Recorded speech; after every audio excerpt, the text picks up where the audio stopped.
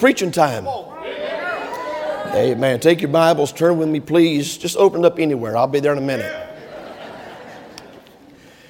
We're in the Gospel of Luke this morning. Luke chapter number 13. Luke chapter number 13. Everybody looks so nice today, all dressed up in their spring colors. I dusted off this vest. First time I've wore a three-piece suit in I don't know how long. Only three-piece suits you normally see in Dundalk is the three-piece Ravens outfits. It's a jersey, pajama bottoms, and purple Crocs. That's the three-piece suit that you normally see in Dundalk. Come on now. Y'all know that was funny right there. Are you in Luke chapter number 13? If I'd have shaved my head this morning, y'all would have thought I was T.D. Jakes, wouldn't you? Let's stand. Luke chapter 13.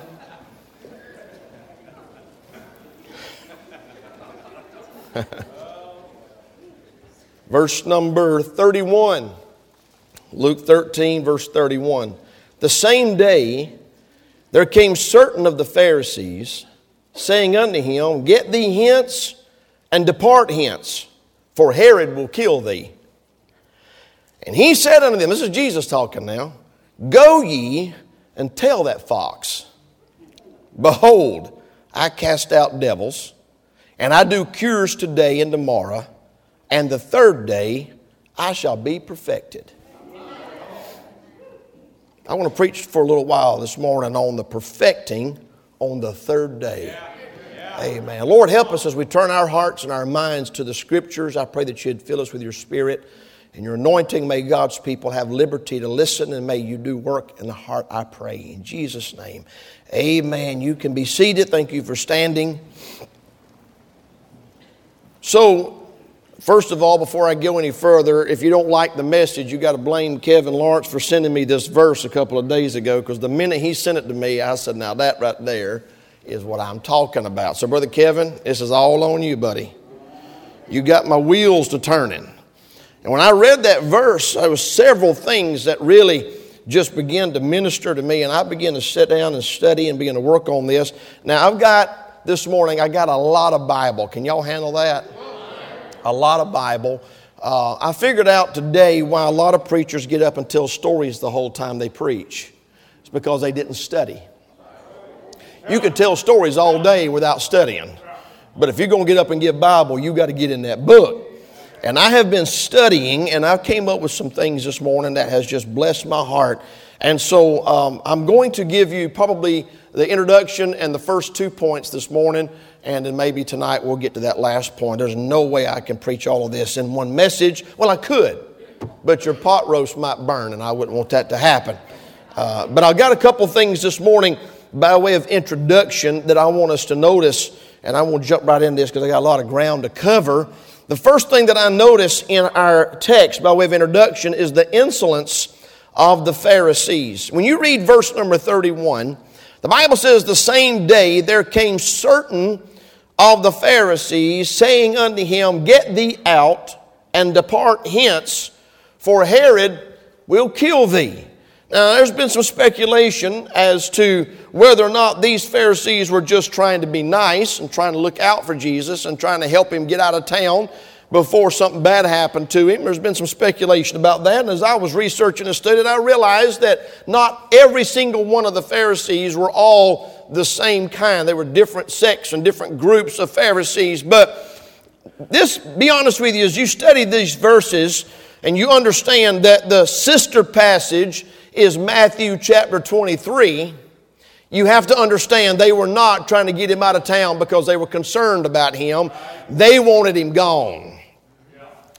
Just keep your place there. In Matthew chapter 23, we find the sister passage in this other gospel. And we find here in chapter 23 of Matthew, starting in verse number 1. I will not read this chapter, but let me just go ahead and tell you. In this chapter, Jesus turns the Pharisees every which way but loose.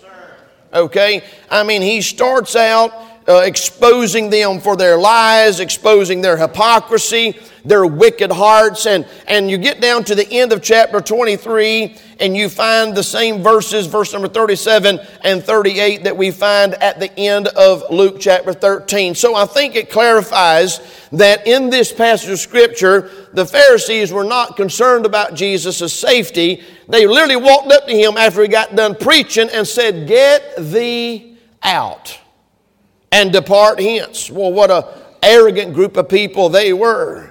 And they were not trying to protect him. They were just trying to get rid of him. And instead of them owning their hatred and their contempt, they tried to pass it off and blame it on Herod.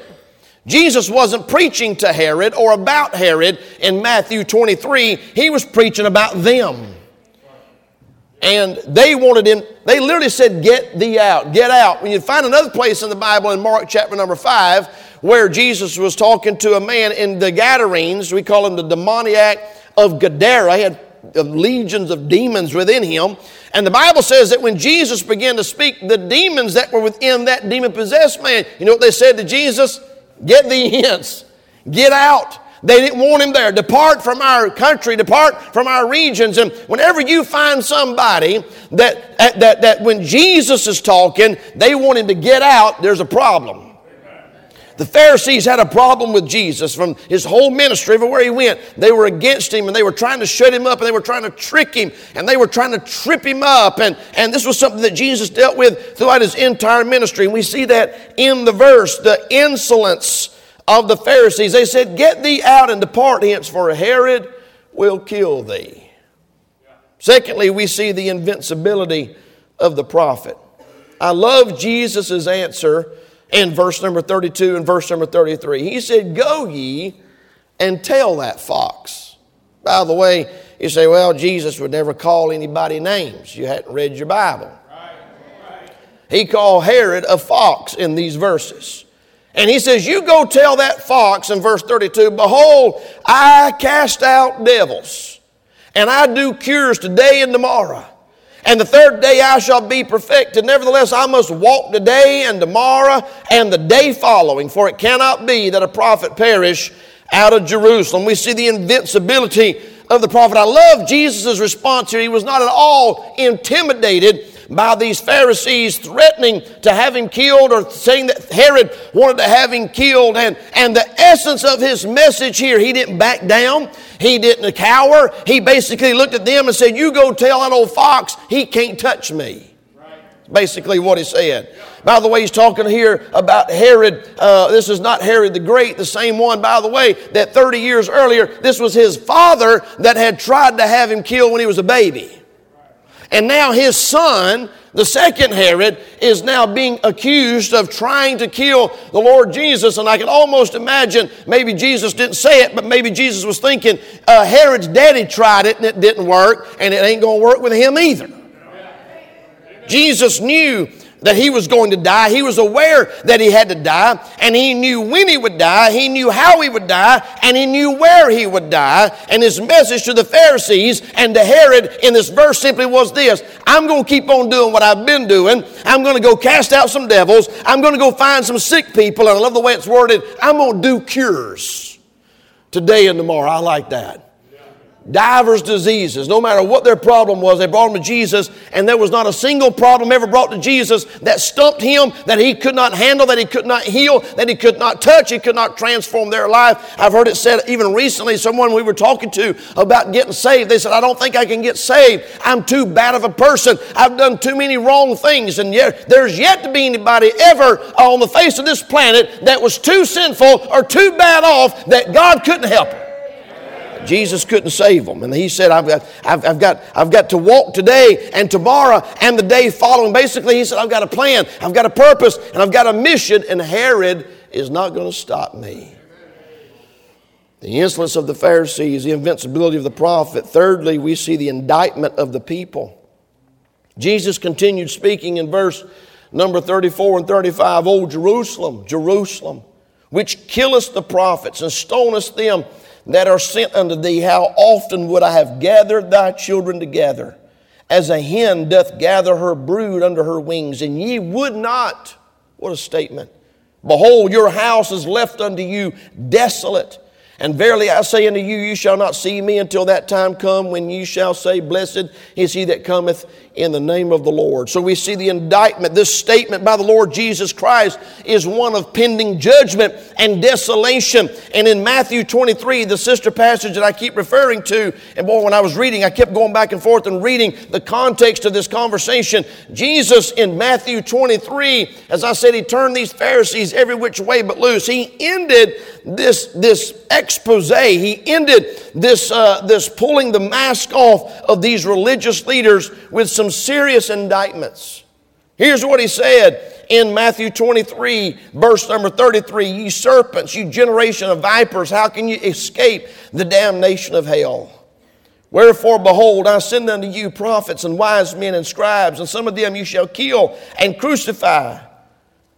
And some of them you shall scourge in your synagogues and persecute them from city to city, that upon you may come all the righteous blood shed upon the earth, from the blood of righteous Abel unto the blood of Zacharias, son of Barachias, whom ye slew between the temple and the altar. Verily I say unto you, all these things shall come upon this generation. Then he goes into the verses that we find in our text in Luke 13. O Jerusalem, Jerusalem, thou that killest the prophets and stonest them which are sent unto thee, how oft would I have gathered thy children together, even as a hen gathereth her chickens under her wings, and ye would not? Behold, your house is left unto you desolate. The indictment that he had here was from a broken heart, where he said, I tried to gather you as a mother hen tries to gather her brood, tries to gather all of her little baby chicks unto her, and you would not come to me. You would not let me have that kind of relationship with you. And the statement that he gives is, and ye would not. What an indictment. The judgment of God. By the way, I believe we could say that this prophecy was partially fulfilled just a few chapters over. When you get to Matthew chapter number 27, they're standing in the street saying, crucify him, crucify him, crucify him, release unto us Barabbas. And here's what they said, let his blood be on us and on our children.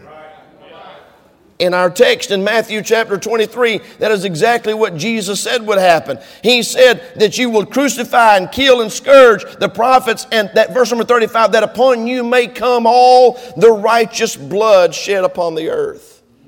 Just a few chapters later, we see that starting to happen. God will always hold people accountable that had access to truth and rejected it. He said, I sent scribes. I sent unto you wise men. I sent unto you men of God to tell you what I said, and you scourged them and you crucified them and all these things. God has a serious response to people that do that to truth. Can I say this morning? It's in my notes, but I'm going to say this. America has been exposed to a lot of truth down through the years, and they've turned their back on most of it. We're sending missionaries all over the world. We're sending missionaries out as fast as we can vet them and take them on. We're taking them on 2 a week right now. And we're trying to get them into every nation. But I'm going to tell you something. Hell's going to be hot for people that lived in this country that had access to the truth that we've had and rejected and turned their back on God. God takes that very serious. In fact, you get over to Proverbs chapter number 1, we find a sobering reminder of what God said about people that use that and would not. We find that, and ye would not. I wanted to be like a mother hen, and ye would not. When I read that, I thought about Proverbs 1. Verse number 24 down through verse number 29, the Bible says, because I have called and you refused. I've stretched out my hand, no man regarded.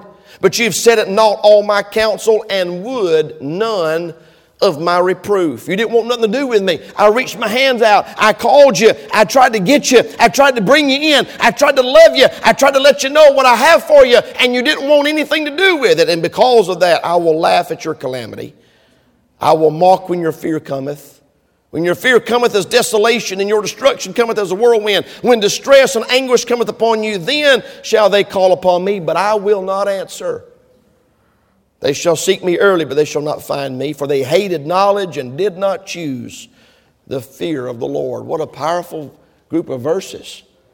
Jesus is standing there looking at these Pharisees, and he says, if anybody ought to know the truth, it ought to be you. These scribes whose job it was to literally transcribe the Old Testament and write the Scriptures, they knew it by heart. And yet he stood in front of them and he said, I am the fulfillment of the Scriptures. I am the one that's been promised. I'm the one that God's been telling you would come. And they rejected him. And here's what he said, blood's going to be on you.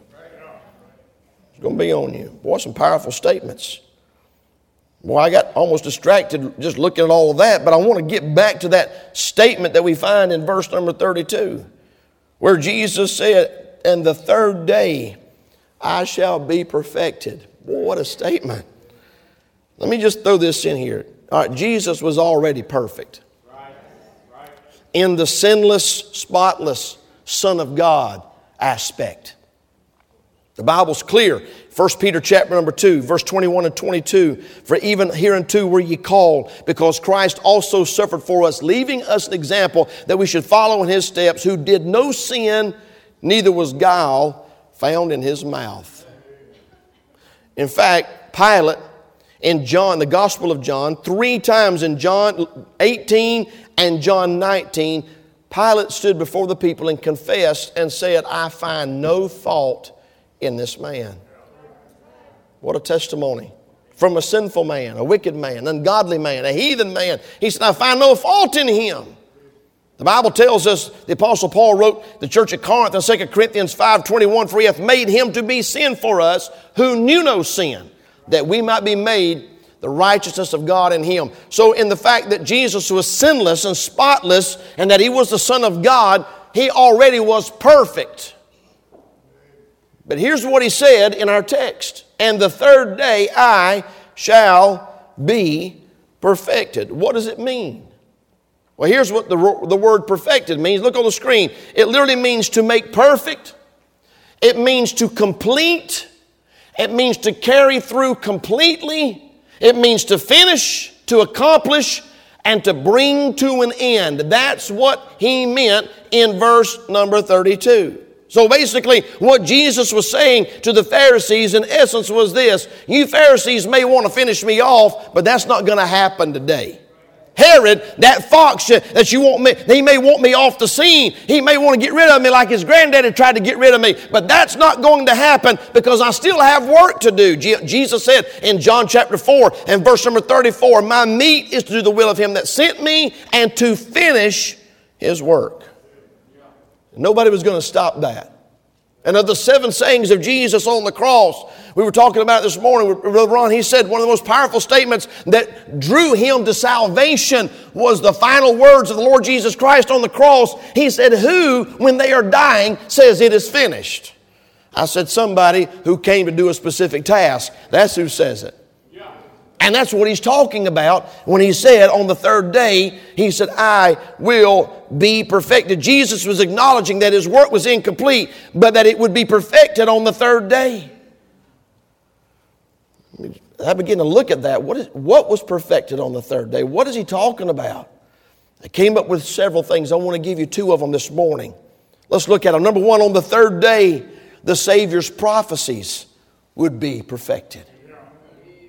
All throughout the ministry of the Lord Jesus Christ, he made multiple references to his death and to his resurrection. He prophesied during his ministry that he'd be crucified and that he would rise from the dead. He said in John chapter 10, verse number 18, no man taketh it from me, but I lay it down of myself. I have power to lay it down, and I have power to take it again. This commandment have I received of my Father. And I was talking this morning, and I said, the older I get, the longer I'm in the Bible, the longer I study, I don't know but what as powerful of a miracle as the resurrection was, equally is amazing to me is his ability to die. This is the one that said, I am the resurrection and the life. This is the one that said, I am the way, the truth, and the life.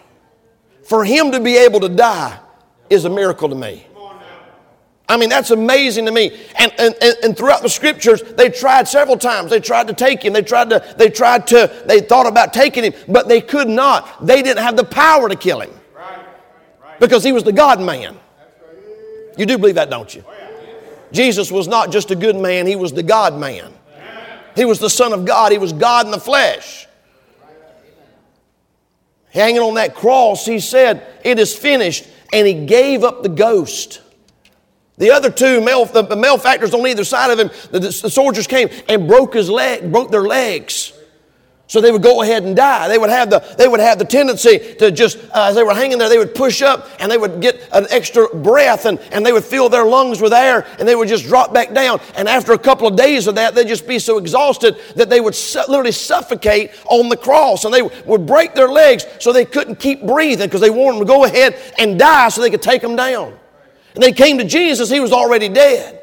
So they didn't break his legs. They just took a spear and thrust it into his side. And the Bible says that blood and water came out. But he was already dead. They didn't kill him. He gave up the ghost. He said, "No man taketh my life from me. I lay it down." It was a willing sacrificial death. And Jesus talked about it multiple times in his ministry. The disciples didn't understand it. He talked about dying and rising from the dead, and they didn't understand it. And make no mistake, he was crystal clear in multiple places that the resurrection would occur on the third day. That is important. Multiple times he said, and this is significant. Jesus prophesied he'd be in the ground 3 days and 3 nights. Matthew chapter 12, verse 39 and verse number 40.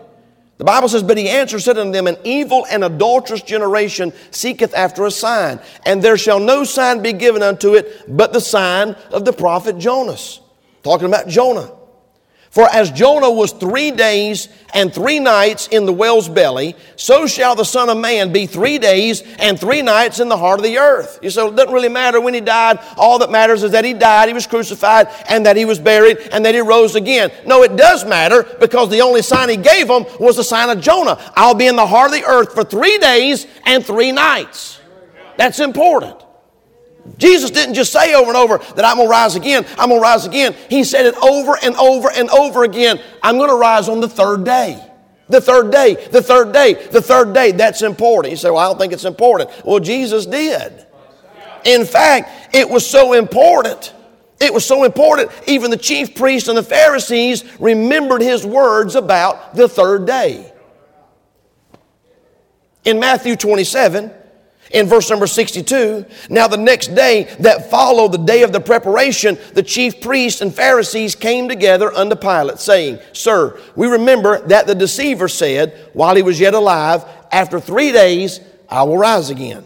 Command therefore that the sepulchre be made sure until the third day, lest his disciples come by night and steal him away and say unto the people, He's risen from the dead. So the last error shall be worse than the first. And Pilate said unto them, You have a watch, go your way and make it as sure as you can. I love that line. You do the best you can, boys. He said he was going to rise from the dead on the third day. You go and you secure it and do the best you can. Well, the best they could wasn't good enough. Because on the third day, he came out of that tomb. Amen. He prophesied over and over and over again. The ministry of Christ was filled with specific references to the third day. This is just one of them.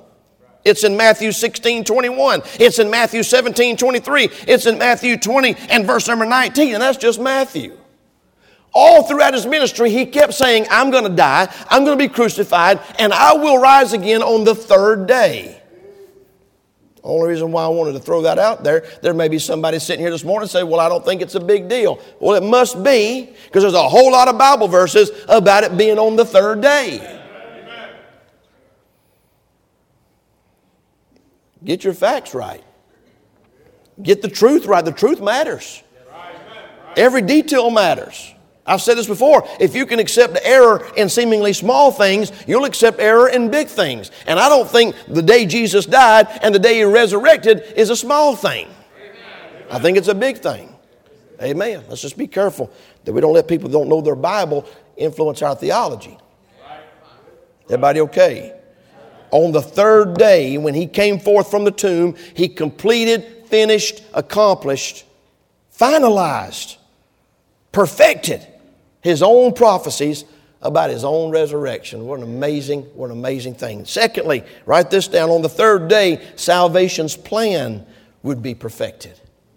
Salvation's plan. By the way, God has a plan for salvation. And it's very specific and it's very clear. Now, man has a plan. Religion has a plan. Denominations has a plan. But God has a plan. The Bible has a salvation plan, and it still holds today. And guess what it involves? The death, burial, and resurrection of the Lord Jesus Christ. And Jesus said, on the third day, I'll be perfected. I'll be finished. I'll be complete. It'll be accomplished. What a great promise. In Hebrews chapter number 2, the Bible tells us in verse 9 and 10, for we see Jesus, who was made a little lower than the angels for the sufferings of death, crowned with glory and honor, that he by the grace of God should taste death for every man. For it became him, for whom are all things, and by whom are all things, in bringing many sons unto glory, to make the captain of their salvation perfect through sufferings. That's talking about Lord Jesus Christ. Turn with me, if you would, over to the book of 1 Corinthians. I want you to turn to 1 Corinthians right quick. I want to show you something about the importance of the resurrection when it comes to salvation's plan. The resurrection is vitally important to the plan of salvation. And there are people today, listen, there are people today, there are so-called Bible colleges and seminaries today. Are you listening to me? There are places today where people are training for the ministry that deny the bodily resurrection of Jesus Christ. They deny the resurrection. They say that it didn't happen. They'll even say that Jesus swooned when he was on the cross and he didn't really die, and they put him in that grave, and that 3 days later he came to. He regained consciousness in the tomb. Can I tell you something? The Bible is clear in multiple places that Jesus died on the cross. And he was resurrected from the dead. And it is important that you and I believe that. When you take that out of the Bible, when you deny that fundamental truth, you can't get saved. I'm dogmatic about that this morning. The Bible is too. The Apostle Paul was also dogmatic about it. Without the resurrection, there will be no salvation. Are you in 1 Corinthians 15? Are you there? Here's what the Apostle Paul said. I'm going to give you quickly just something out of this right here, and then we'll be done. But I want you to listen to me. We see in verse number 1 down through verse number 11, we see the message of the resurrection. Paul said, moreover, brethren, I declare unto you the gospel which I preached unto you, which also ye have received, and wherein you stand, by which also ye are saved. If you keep in memory what I've preached unto you, unless I've preached in vain. For I delivered unto you first of all that which I also received, how that Christ died for our sins according to the Scriptures, and that he was buried, and that he rose again the third day according to the Scriptures. And that he was seen of Cephas, then of the 12. And after that, he was seen of above 500 brethren at once, of whom the greater part remain unto this present, but some are fallen asleep. And after that, he was seen of James, then of all the apostles, and last of all, he was seen of me. These are the witnesses that saw him after the resurrection, hundreds of them. We see the message of the resurrection, verse 1 through 11. We see the misinformation of the resurrection. There's always been misinformation, by the way. When they discovered Jesus' body was gone, the Bible says that they started spreading lies and telling everybody that the disciples had stolen him. And fake news didn't start with CNN. There was fake news all the way back at the resurrection. Spreading lies and misinformation and disinformation and deceit. Is everybody okay? Bible says in verse number, where are we at? Verse number 12. Now, if Christ be preached that he rose from the dead, how say some among you that there is no resurrection of the dead? But if there be no resurrection of the dead, then is Christ not risen? Look at verse 35. But some man will say, how are the dead raised up? And with what body do they come? Thou fool. That which thou sowest is not quickened except it die. He's dealing with misinformation about the resurrection. We see the message of the resurrection. We see the misinformation of the resurrection. But then we see verses 14 down through verse number 26, the magnitude of the resurrection. That's where we want to get. You say, well, I just don't believe it's that big of a deal. The main thing is that Jesus died. The main thing is that he died on the cross and the sacrifice of our sins. That's the main thing. No. The Apostle Paul would beg to differ. Look at what it says in verse number 14. Are you there? And if Christ be not risen, then is our preaching vain, and your faith is also vain. Yea, and we are found false witnesses of God, because we have testified of God that He raised up Christ, whom He raised not up, if it be so that the dead rise not. For if the dead rise not, then is not Christ raised. And if Christ be not raised, your faith is in vain, ye are yet in your sins. Then they which are fallen asleep in Christ are perished. If in this life only we have hope in Christ, we are of all men most miserable, but now is Christ risen from the dead and become the first fruits of them that slept. Here's what Paul said. Paul said, if Jesus didn't rise from the dead, we're all still lost. And everybody that's died that said they got saved, they're in hell. They didn't get saved if Christ be not risen. But he said Christ is risen. We serve a risen Savior this morning. Amen. He came forth out of that grave, and He came victorious over death, hell, and the grave. It's important. And that's what Jesus was talking about in our text when He said, on the third day I'll be perfected. When I come out of that tomb, salvation's plan will be complete. I wonder this morning, have you put your faith and trust in the resurrected Savior? Because in order to be saved, the Bible's clear in Romans chapter number 10.